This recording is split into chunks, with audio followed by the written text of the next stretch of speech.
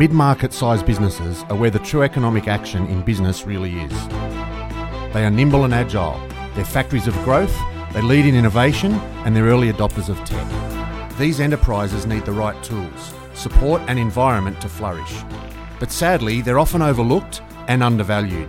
Not here though. This is the Mid-Market Matters podcast, and I'm your host, Craig West. We'll explore pain points, growth strategies, and how to find the competitive edge. Welcome to SME Radio. On this episode of Mid-Market Matters, I'm joined by Darren Moffatt. Darren's the director of WebBuzz, and we're going to find out a topic we get asked about all the time in mid-sized businesses. How do we grow? How do we get new customers? How do I better market to grow my business? Darren, firstly, thanks for joining us. Yeah, thanks, Craig. No, it's really good to be here. Key topic for mid-market businesses. Why do you think this is such an important topic? We get asked about this all the time.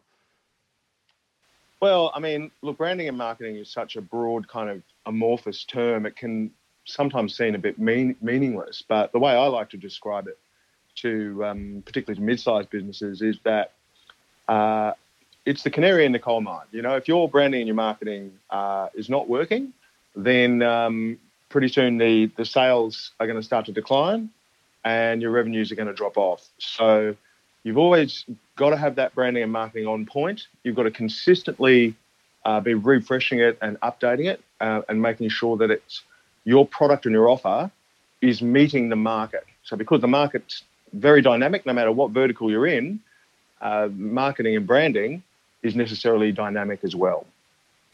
Absolutely. So, mate, you've got a very interesting background and history, and you've done lots of different things. Maybe give us a short summary of, firstly, being the youngest bank manager ever, which is, as you said quite correctly, a little bit nerdy, but a long way from marketing, you would think. But maybe give us a bit of background. Tell us how you got to where you are today. Sure. That is a funny little quirk. I think, the youngest bank manager ever. That was a long time ago now. That was back in the mid-90s.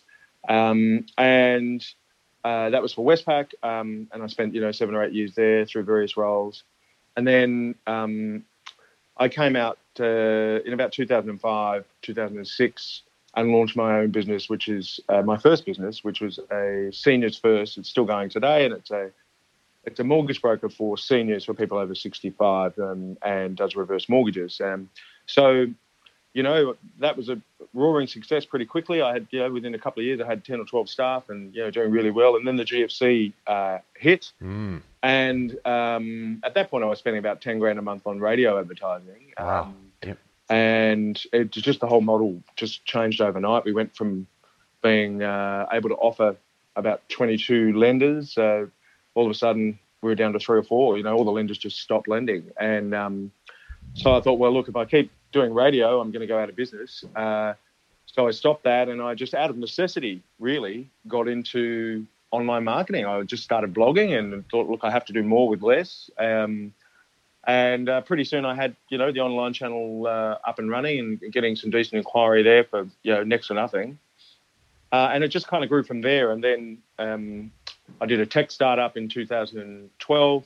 And around that time, some other sort of industry colleagues, people that I knew around the traps, saw what I was doing and said, oh, look, can you do some of that for us? Can you help us grow our business online? And the long story short is it just kind of led to a whole other business, and that's what we've got today, which is WebBuzz, the growth marketing agency.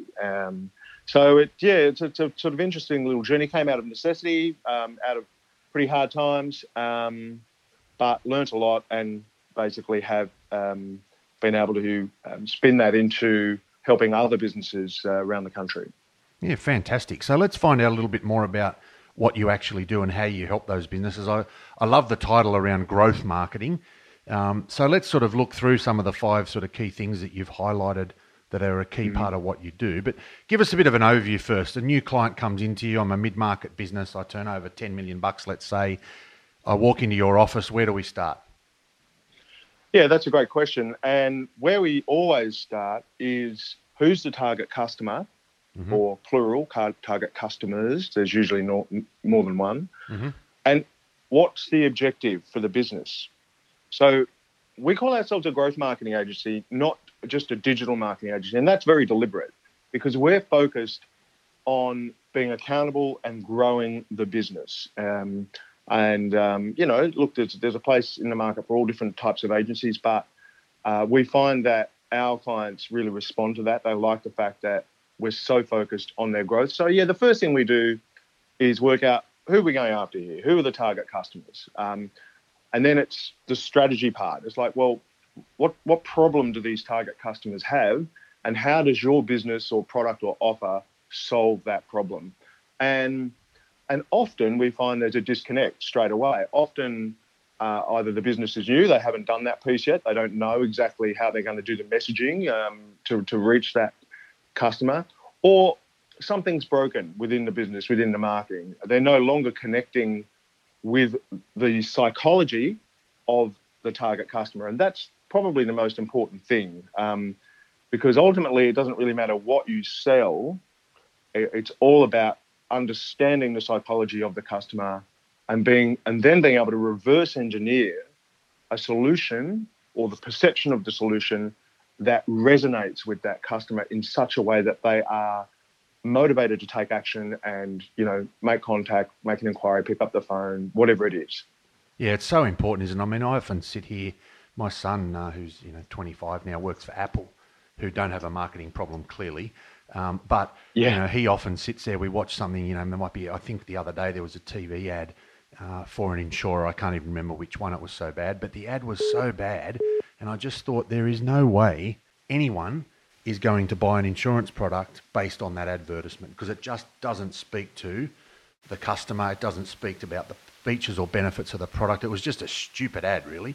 But I think we forget sometimes, we're advertising often to make ourselves look good and the business look good, but we're forgetting that that's actually irrelevant. What we need to do is talk to our customers, answer their questions, solve their problems, give them the solution they're looking for or whatever it is. So it's a really good place to start. Once you've done that, you've got a bit of an idea around what the business is looking for in terms of who are the customers and what sort of solutions have we got for them, or what products have we got to sell to them. Where do we go from there? What's the next step? Yeah. Well, so then we really want to know what the key objectives for the business are. So we want to be able to best target our efforts to producing the outcomes that the business needs as quickly as possible. So it's not just about spraying and praying, pushing a whole bunch of stuff out there and hoping that some of it sticks or works. That's the very antithesis of our approach. So we are very, very data driven, and we really want to see, well, okay, what's the next step for the business? Where do you want to be in 3 months, 6 months, 12 months? What's most important now? Do you just need to get users or customers, or is it about profitability? So all of these things come in the mix. Once we understand that, then we start crafting the strategy, and that will obviously look at messaging. It will look at media buying, like where we're going to buy up advertising inventory, which platforms are we going to go to. It'll usually involve some buyer persona work. So, mapping out the profile of these target customers. And by buyer persona, you mean, who are the people we're trying to sell to? Is it a, 50-year-old Australian male who's into motorsports, and therefore where does he hang out? What does he read? What TV does he watch? Is that what you're talking about? That's exactly right. Yeah. And they're little composite characters, and we even give them names, like, Cheryl from Greystanes, or, as long as it's not Karen from Bunnings. Well, that could come in handy. It could be one, that's right. Could be some copyright issues on that these days. So that's the kind of thing we do. And then, of course, it's important that the client agrees that those buyer personas are correct. So there's obviously feedback from the client that they resonate, that they, oh yeah, that's exactly the type of client that we talk to all the time. And so once we've got all that down, then the next stage is digital research. So that's where we're looking into some really powerful tools that show us how people search online, what terms they use for the target product or offer, search trends, what's rising, what's falling, what's happening in social media. So obviously Google's one side of it, but then the other big platform is Facebook and Instagram and so on. I mean, if you're in B2B, LinkedIn comes into that in B2B, but Sure. It's really, in terms of pure quantum of numbers, quantum of eyeballs, it's really a two-horse race to a large extent. It's Google and Facebook, but then there are others that will come into play depending on the, on the cohort or the subset of that, sort of buyer persona. So a younger, more hip, more fashion conscious, buyer persona, you definitely work on Instagram for that. Yep.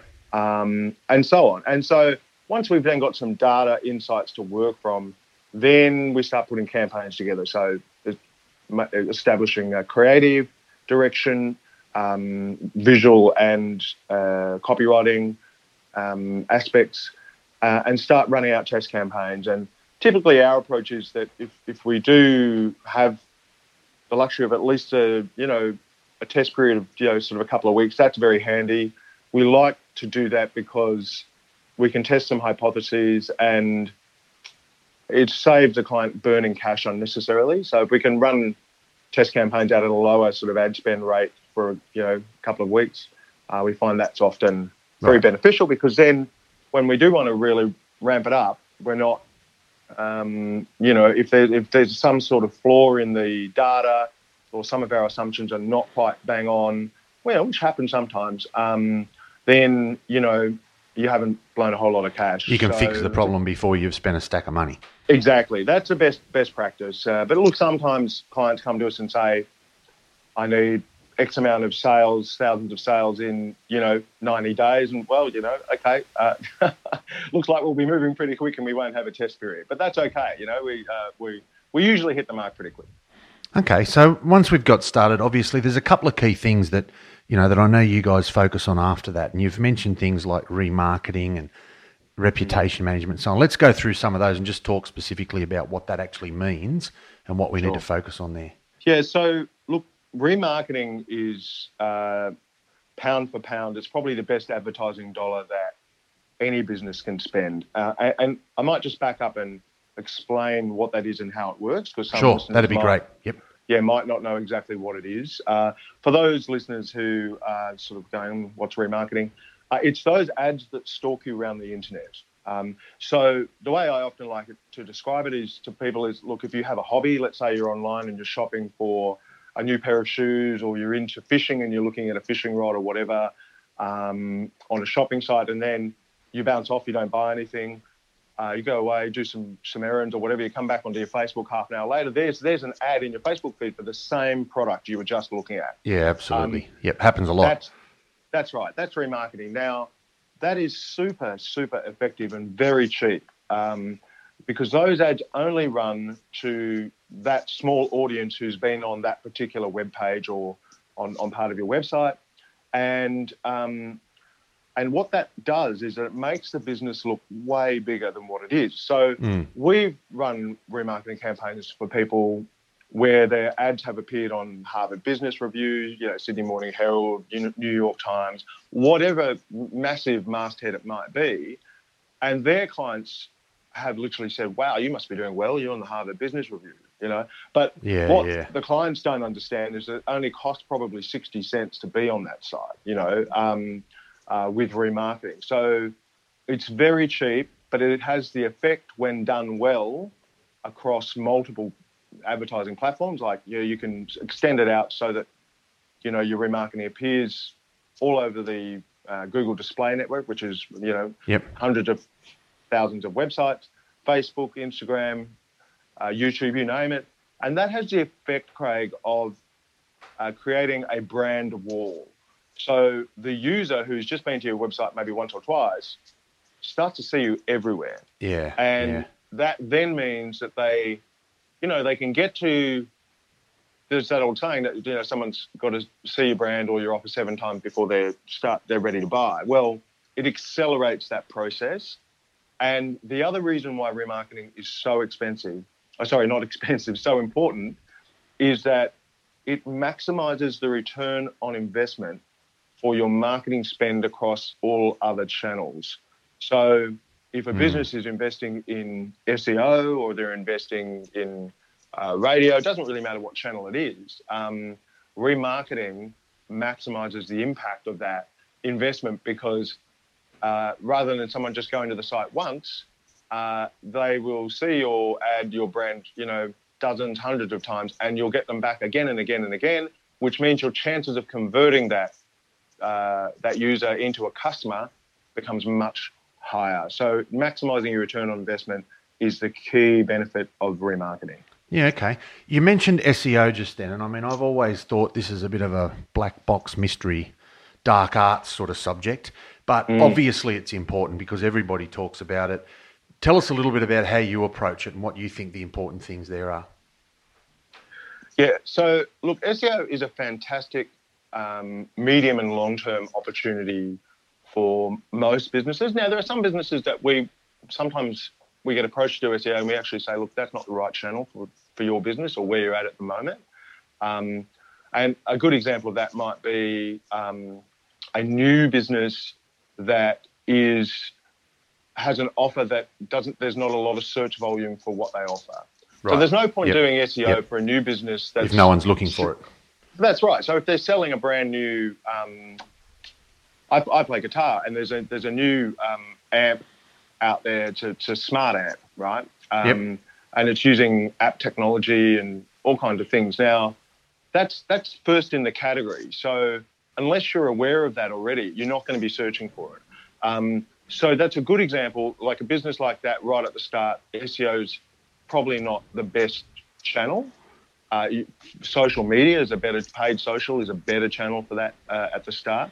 But what SEO does is over the medium and long term, you get on page one for key terms that are highly relevant to your business. So, if you're a mid-sized legal firm, for instance, and, you're doing a lot of work in family law or maybe, road